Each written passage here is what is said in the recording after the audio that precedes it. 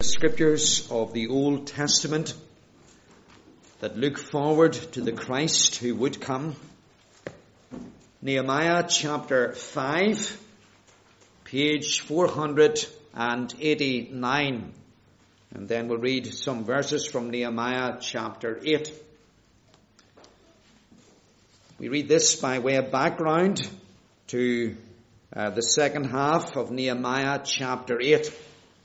Chapter 5 and verse 1. Page 489. Now the men and their wives raised a great outcry against their Jewish brothers. Some were saying, "We, our sons and daughters, are numerous. In order for us to eat and stay alive, we must get grain." Others were saying, "We are mortgaging our fields, our vineyards, and our homes to get grain during the famine." Still others were saying, "We have had to borrow money to pay the king's tax on our fields and vineyards. Although we are of the same flesh and blood as our countrymen, and though our sons are as good as theirs, yet we have to subject our sons and daughters to slavery. Some of our daughters have already been enslaved, but we are powerless because our fields and our vineyards belong to others." When I heard their outcry and these charges, I was very angry. I pondered them in my mind and then accused the nobles and officials. I told them, "You are exacting usury from your own countrymen."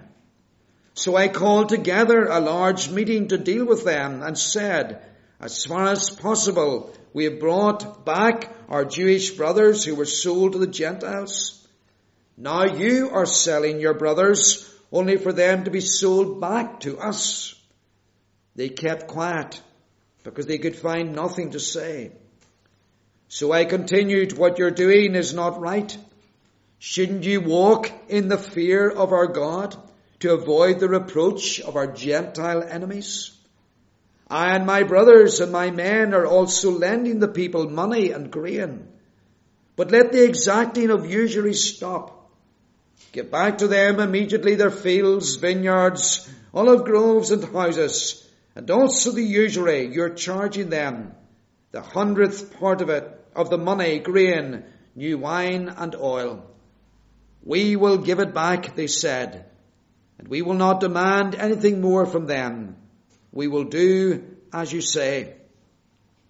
Then I summoned the priests and made the nobles and officials take an oath to do what they had promised. And then we move down to read of Nehemiah's example, verse 16, and how he had conducted himself. "Instead, I devoted myself to the work on the wall. All my men were assembled there for the work. We did not acquire any land. Furthermore, 150 Jews and officials ate at my table, as well as those who came to us from the surrounding nations. Each day 1 ox, 6 choice sheep, and some poultry were prepared for me, and every 10 days an abundant supply of wine of all kinds.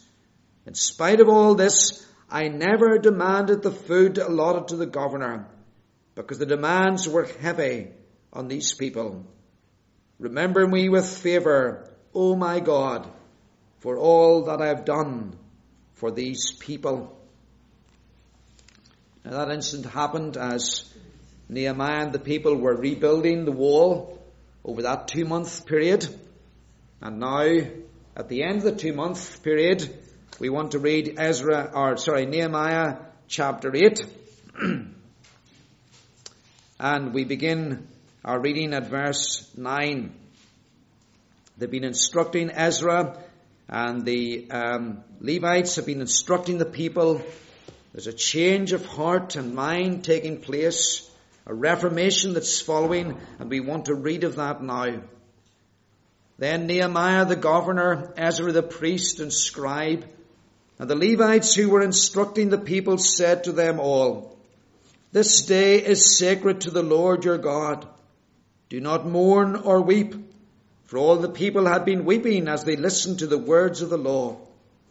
Nehemiah said, Go and enjoy choice food and sweet drinks, and send some to those who have nothing prepared. This day is sacred to our Lord. Do not grieve, for the joy of the Lord is your strength. The Levites calmed all the people, saying, Be still, for this is a sacred day. Do not grieve. Then all the people went away to eat and drink, to send portions of food and to celebrate with great joy, because they now understood the words that had been made known to them. On the second day of the month, the heads of all the families, along with the priests and the Levites, gathered round Ezra the scribe to give attention to the words of the law. They found written in the law, which the Lord had commanded through Moses, that the Israelites were to live in booths during the feast of the 7th month, and that they should proclaim this word and spread it throughout their towns and in Jerusalem. Go out into the hill country and bring back branches from olive and wild olive trees, and from myrtles, palms, and shade trees, to make booths as it is written.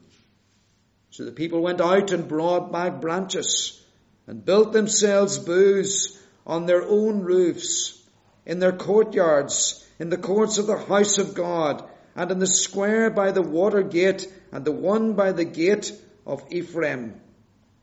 The whole company that had returned from exile built booths and lived in them, from the days of Joshua son of Nun until that day. The Israelites had not celebrated the feast like this, and their joy was very great. Day after day, from the first day to the last, Ezra read from the book of the law of God. They celebrated the feast for 7 days, and on the 8th day, in accordance with the regulation, there was an assembly.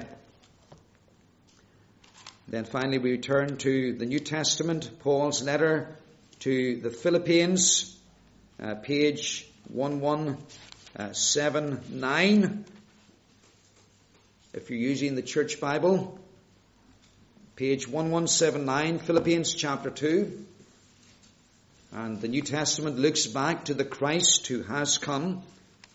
And we read, chapter 2, verse 1. If you have any encouragement from being united with Christ, if any comfort from his love, if any fellowship with the Spirit, if any tenderness and compassion, then make my joy complete by being like-minded, having the same love, being one in spirit and purpose. Do nothing out of selfish ambition or vain conceit, but in humility consider others better than yourselves.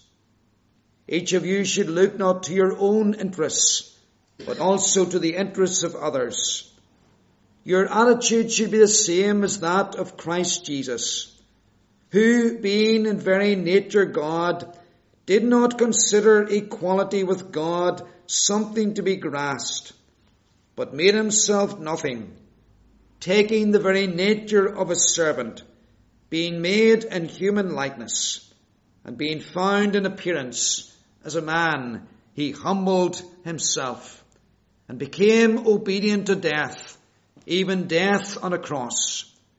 Therefore God exalted him to the highest place, and gave him the name that is above every name, that at the name of Jesus every knee should bow, in heaven and on earth and under the earth, and every tongue confess that Jesus Christ is Lord, to the glory of God the Father.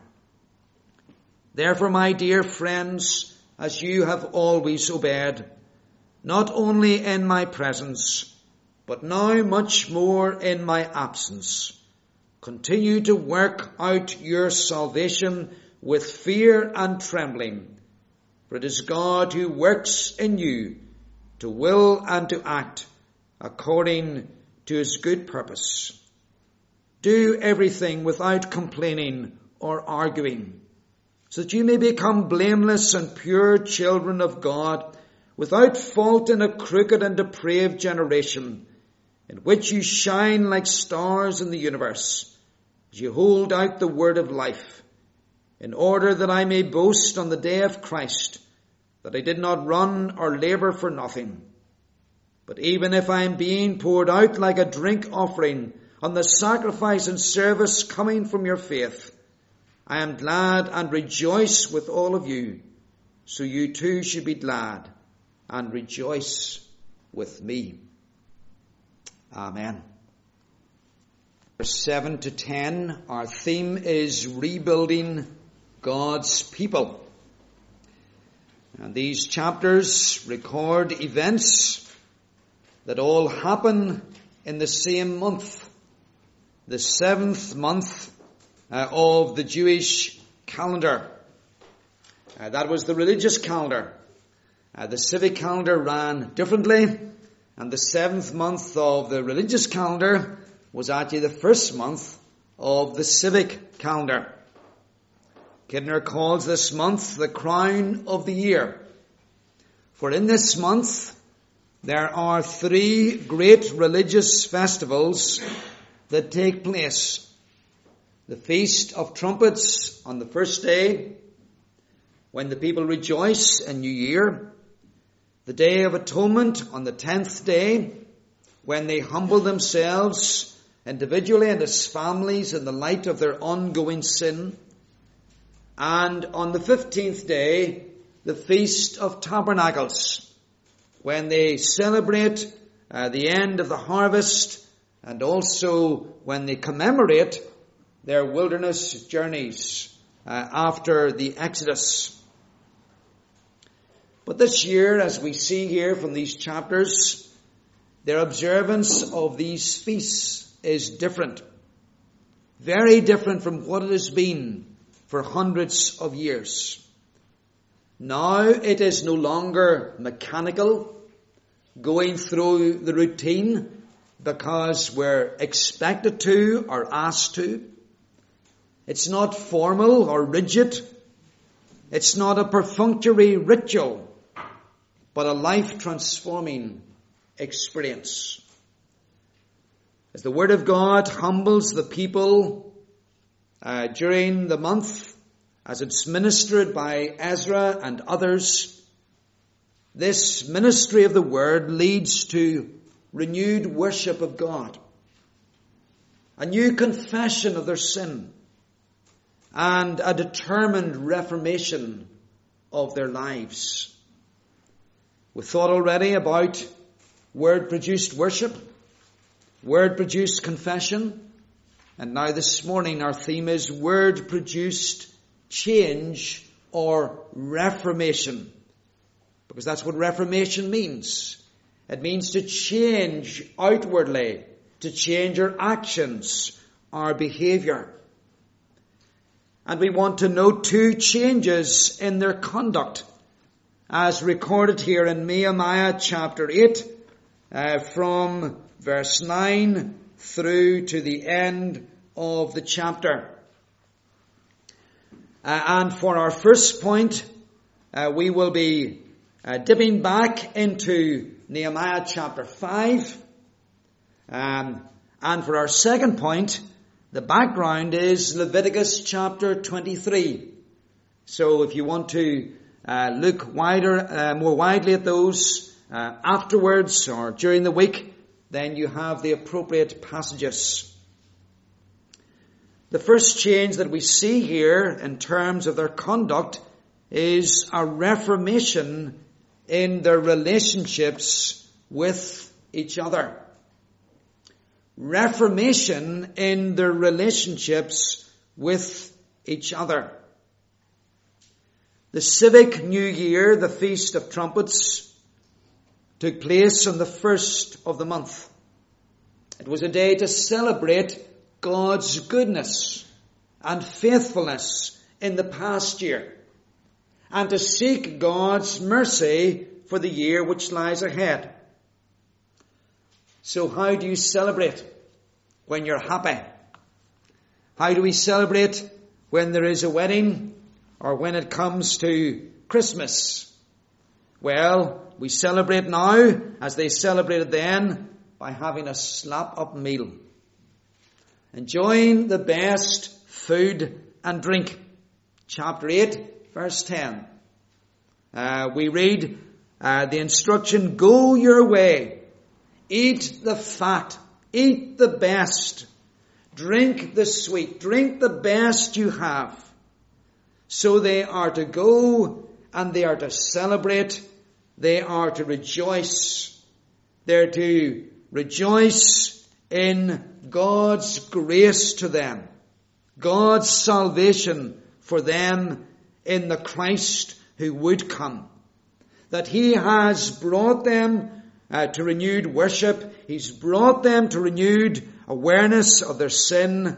And now their sorrow and mourning over sin must turn into gladness and joy because of their forgiveness in Christ. And that is very, very important. Some of us, we tend to be of the spirit or the temperament that when our sins are set before us, it is always and only, woe is me. We're like that character in Winnie the Pooh that's always lamenting himself.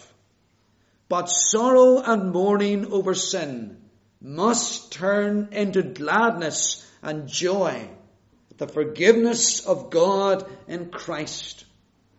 Because God, when He shows us our sin, doesn't leave us in our sin, but rather brings us to confess it, and He forgives it for the sake of Christ, the Christ who lived a life without sin and who died for the forgiveness of our sins. That being so, this New Year celebration takes place, however, against the backdrop of a previous year that has been very demanding and very difficult for the people, for families, for individuals, and they've had added to that the responsibility of rebuilding the wall during the past year. And so when you go back to Nehemiah chapter 5, you'll see that this past year has been a year of sacrifice. Chapter 5 verse 2, as they rebuilt the wall. It's been a year of famine. Chapter 5 verse 3. There have been people who haven't had enough to eat. It's been a year of heavy taxation by the Persians. Nehemiah chapter 5 verses 4 and 5. But then saddest of all, it has been a year that certainly began and through a major part of its course was marked by widespread ongoing oppression by the rich within Israel, within the church, of the poor. So it's been a very difficult year for them. And a year when the strong and powerful among the Jews have taken advantage of the weak and the vulnerable. Chapter 5 verses 5 to 7. And Nehemiah, as he became aware of that, had to deal with that. And he had commanded the rich and the powerful, they were not to charge interest anymore. They could lend money, but they didn't get any return on it. They weren't to sell the poor among them as slaves if the poor could not repay the money that had been lent to them. And so that change has been taking place in their relationships. Some of the wrongs have been removed and dealt with. But now there's a further change.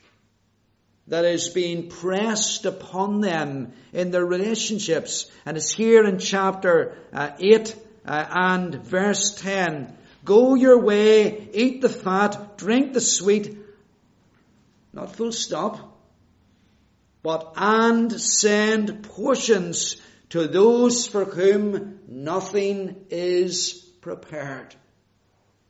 In other words, don't just think of yourselves. Think of your brethren. It's not just about celebrating yourselves, but enable them to be joyful. Enable them to celebrate. Enable them to join in and be part of what is happening. In chapter 5, it was a call to refrain from doing evil. Now it is a call to do good. It's a call to be kind to the needy and those who don't have much, the disadvantaged, the weaker, the poor among them. A change in relationship with each other. And so this ministry of the word by Ezra and the scribes, out of it comes this call for a change in the relationships. And look at verse 12. We read, and all the people went their way to eat and drink, to send portions and rejoice greatly. They followed through. It reminds me a little bit of what Paul writes in Corinthians to the church about their church meeting. And they gather for worship and they're going to have the Lord's Supper. And the Lord's Supper then happened in the context of a larger meal. But there are those who have plenty and they're powerful and they're rich and they go ahead. And they eat and they're satisfied. And then the weak and those without any influence and the needy and the slaves probably, they were left behind and left out. And Paul said, it's not good that you do this. And he challenged them and he called for change. And it's a change not just in habit. It's a change not just in action, but it's a change in relationship. It's a change in their attitudes towards each other. And so this reformation in relationships that has been going on for a little time now, during the building of the wall, it now reaches its high point as they send portions to those who have nothing prepared so that they can rejoice greatly. Word produced change. A change in relationships with each other. What is the state of our congregational relationships this morning? Is all well? Could the Lord say to us, Nehemiah chapter 5, what you are doing is not good? Should you not walk in the fear of our God? In any congregation today of the Lord's people, the dynamic of the makeup shouldn't and won't be any different. There'll be those who have and those who don't have as much. There'll be those who are strong and those who are weak. And we need to ask ourselves, is there any danger of the strong in faith, the strong in personality, the strong in gift, taking advantage of the weak in our midst so that they are left out, that they are left to the side or left behind, made to feel as if they don't belong? Do our attitudes and our words and our actions favour some before or above others? all who are in Christ are equally important to him. He doesn't make those kind of distinctions. And they are to be equally important in a congregation. Are we ever in danger of treating the members of Christ on the basis of the surname they have? On the basis of the job they do in life? On the basis of their personality type? Or what they have materially? Or the gifts they possess? Or their ability to contribute to congregational life? A change in the relationships with each other. Paul writes about this to the church in Philippi, the passage we read earlier. It's a church that Paul loves, and he has a very close relationship with. And he has great joy in the way in which they are serving Christ. But there seems to be a little something there in the background that concerns him just about relationships. Comes out in Philippians chapter 2. Comes out again, I think it's in Philippians chapter 4, as he talks about, Philippians chapter 4, as he urges certain members to get along together. And here's what Paul says in Philippians chapter 2. Be like-minded. Be like-minded. Have the same love. Be of one accord, of one mind. Do nothing out of selfish ambition or conceit. Don't do anything to promote yourself, Paul says. In lowliness of mind. In other words, have a low estimate of yourself. Count others better than yourself. Each looking not for his own interests, not what will serve me, but rather for the interests of others. And then to impress those principles upon their relationships, what does Paul do? He brings in the example of Christ.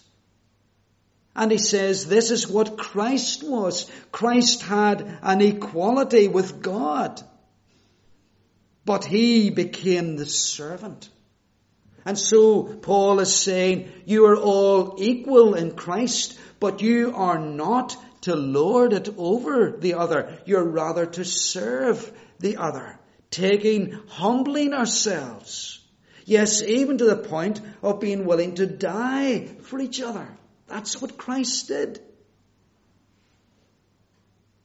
And so our relationships with each other is to be patterned on Christ's relationship with us. What he did for us. And if Christ had thought about himself, he never would have left heaven. He never would have become a servant. He never would have had the pain of the cross. And if we're going to be like him, we're going to have to bear the cross. And we're going to have to humble ourselves. Yes, for the sake of one another. And you see, it's in that then that exaltation comes. Because it's exaltation then that Christ does. That he himself has at the hands and by the hand of the Father. Therefore God exalted him. And the point that Paul is implying to the Corinthians or to the Philippians is God will exalt you. And so a change in their relationships with each other. It's what Nehemiah and Ezra want to see. It's what Paul wants to see in the church at Philippi. There's a lovely chapter in the Confession of Faith. I think it's chapter 26. And it talks about the communion of the saints. The communion of brethren. And it talks about joined to Christ or united to Christ Jesus by faith. United to one another in love. We're not united to one another in faith because we don't trust in each other. We don't believe in each other. We believe in Christ.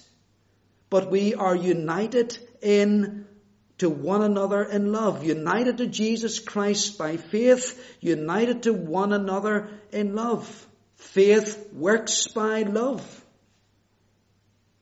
We have communion, the confession says, in each other's gifts and graces. So it's communion, not dominion, of the saints. Communion, not dominion, of the saints. But let's notice then, secondly, this morning, the other change. A change in their attitude to this world or to this life. And this change centers around the Feast of Tabernacles. This annual feast commemorates the 40 years of wandering in the wilderness. And you remember those were years when they had nothing themselves. And they depended on the Lord for everything. For the quail, for the manna that they had to gather 6 days a week. They depended on the Lord for water. They depended on the Lord for protection from the fiery snakes that inhabited the wilderness and could otherwise have poisoned them. They depended on the Lord so that their clothes did not wear out. And as Deuteronomy 8 puts it, their feet did not swell with the constant pilgrimage and walking. So that's what those 40 years were all about. And this feast commemorates that period. And the Lord required them, after they moved into Canaan, into their houses, which they did not build, and all the other things that came from that land that was flowing with milk and honey, the Lord required them then, in this feast annually, to do what? To live as if they were in the wilderness for a period of 7 days. And so they were to build these booths, tents, not of canvas, but of tree branches.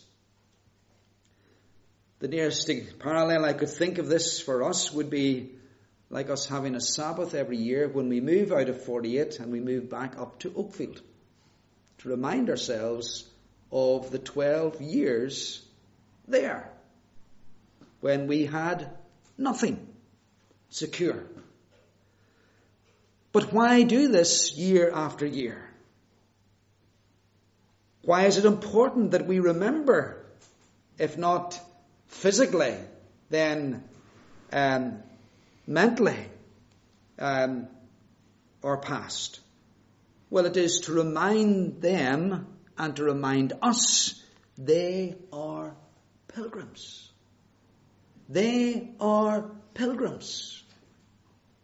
They're not to be like the nations around them.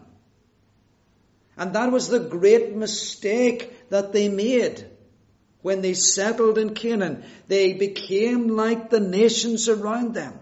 But they need to remember they are pilgrims. They need to remember they have no continuing city here. They need to remember to live lightly to the material and to the temporal, the things that are not relevant in eternity and of no help in eternity. And now what happens is that on the second day, the heads of the families, the fathers, gather together under Ezra, and Ezra preaches, and because it is the 7th month, he's preaching through the first 5 books of the Old Testament, and actually they read those once every 7 years in their entirety at this feast. And so Ezra reads back in this passage, he says, the next feast is going to be Tabernacles. Let's hear what the Lord says to us. Let's hear what the Lord requires of us. And so they realize, we are not observing this feast as the Lord requires us. Indeed, since Joshua's day, that's a period of 950 years.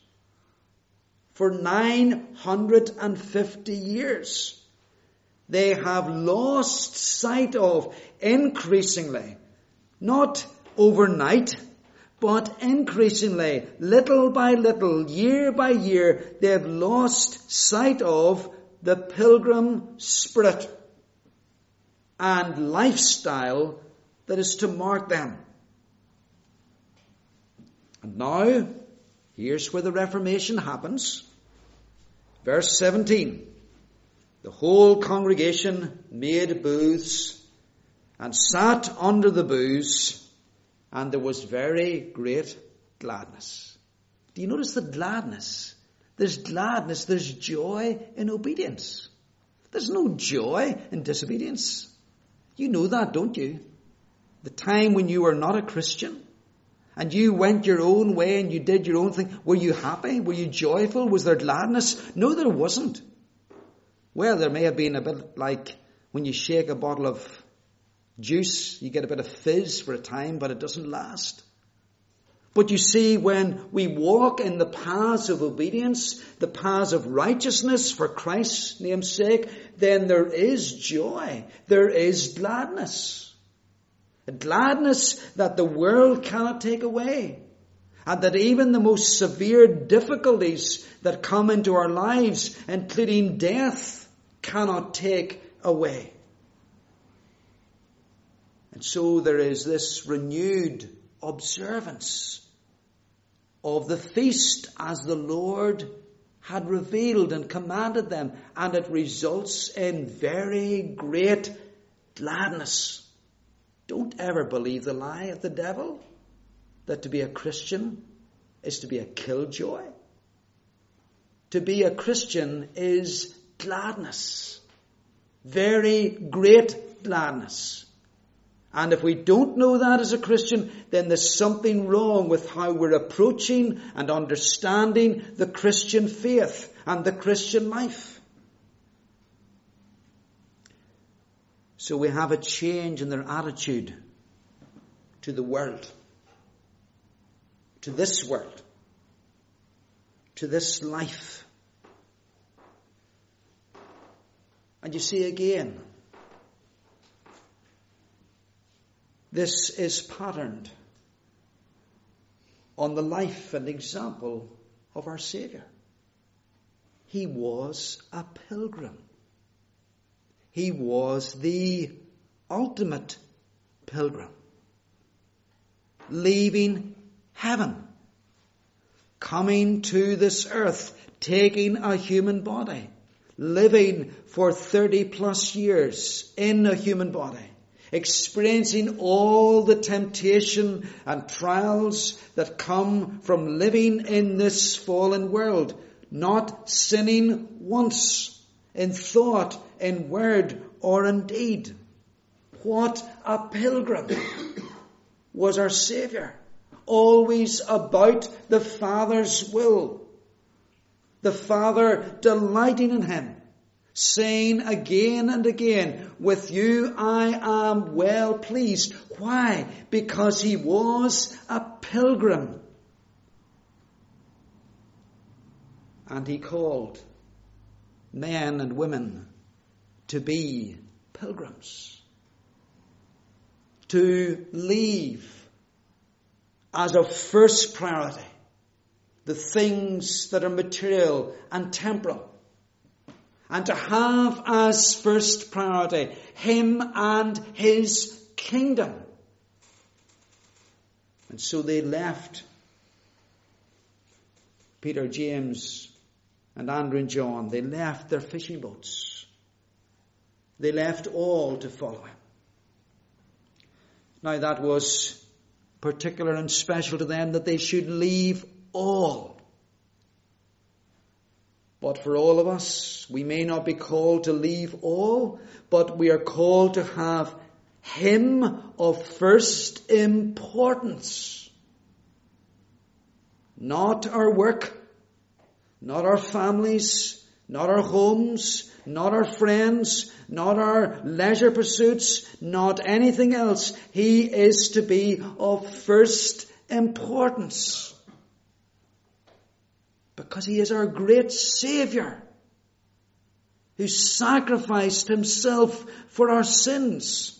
How could we ever give him any less back than everything that I am and I have? We're to offer up, as Paul says, our whole selves as living sacrifices. We're here, Lord, for you, to do your will. Whatever that is, and whatever that takes. And so you and I, we are pilgrims. You must not become too settled in a job, too attached to a house, too comfortable in a lifestyle. You must not be a slave to material things, for you are a pilgrim. And Christ may ask you to do something more for him. He has saved you out of the world. He has saved you to serve him, not this world. Your food is to do the will of him who saved you, even as his food was to do the will of him who sent him. You're to lay up treasure in heaven, to seek first his kingdom. Are we doing that? Or do we need a change in our attitude to this world, to this life, to the material and the temporal?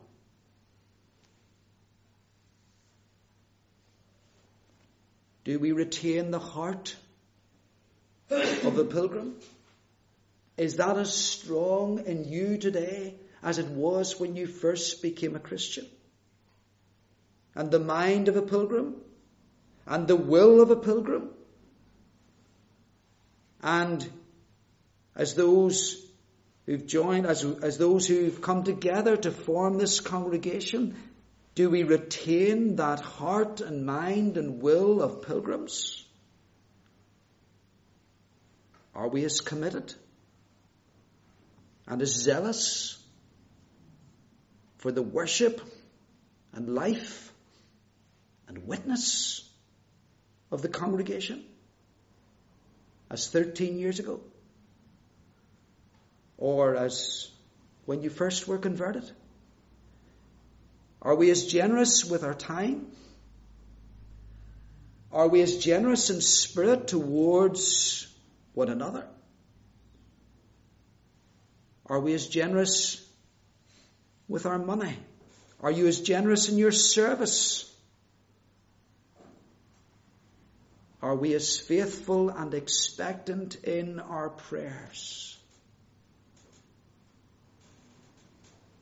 Are we willing to spend ourselves on behalf of the lost in our community as much as we were 13 years ago?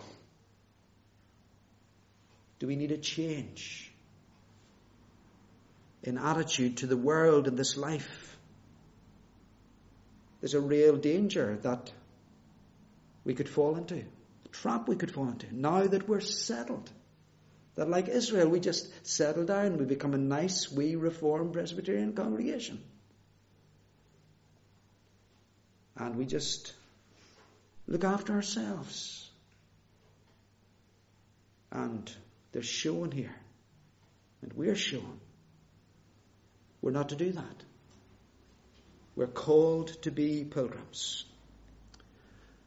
So, Ezra's reading and preaching of the word, it produced change.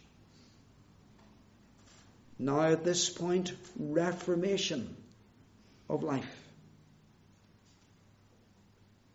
And the word is to produce change, reformation of life in you and me. James put it like this in James chapter 1. Be doers of the word, and not hearers only. Because if we're hearers only, we're deceiving ourselves. We're not really in the kingdom. We're not really pilgrims. If the hearing is not transferred into doing what the Lord wants of us. And we can do these things not in our own strength, but we can do these things because we're joined to Christ, who gives us strength, who enables us to love one another and serve one another, and who enables us to serve his kingdom, his gospel, his name first and foremost in the world. So conscious of our weakness, our sins, our failures, let's not be like that character in Winnie the Pooh, his name I forget, is Dior, and always looking at ourselves, seeing ourselves. Let's look upward to him who changes by grace through faith. Amen. Let's pray.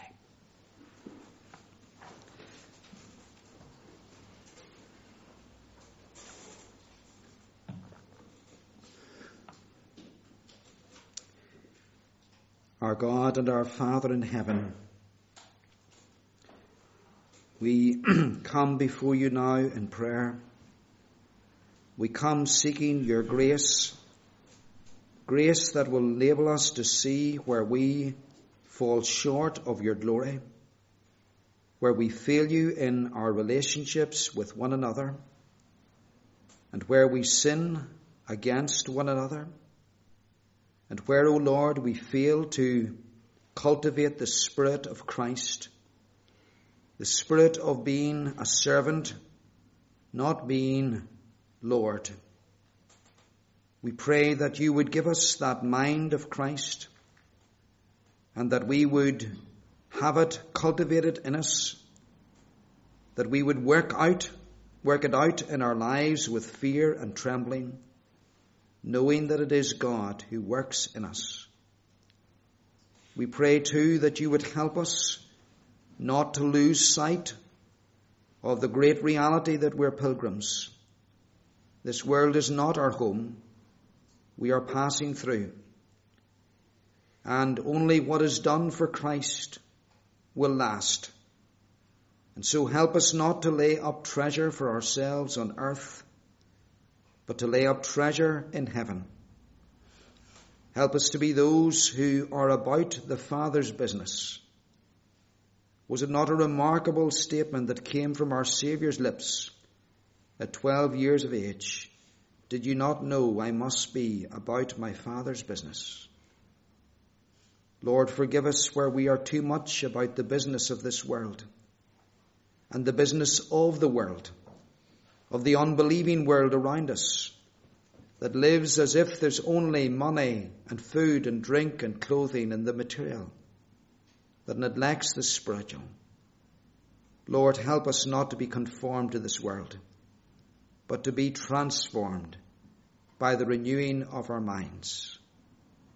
And so today we pray for the work of your Spirit.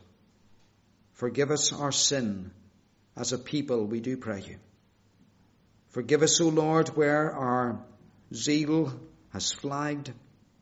Forgive us where we are in danger of just becoming routine and mundane in our walk with you and in our life and witness and worship as the church. Lord, stir us up and change us and enable us to change by your grace and to your glory. In Jesus' name, Amen.